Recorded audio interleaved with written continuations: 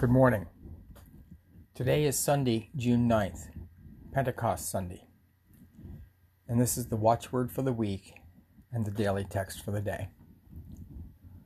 The watchword for this week is Romans 8, chapter 14. For all who are led by the Spirit of God are children of God. Our daily text for today is Jeremiah 10, verse 24. Correct me, O Lord, but in just measure, not in your anger, or you will bring me to nothing. The teaching text is John 16, verse 8.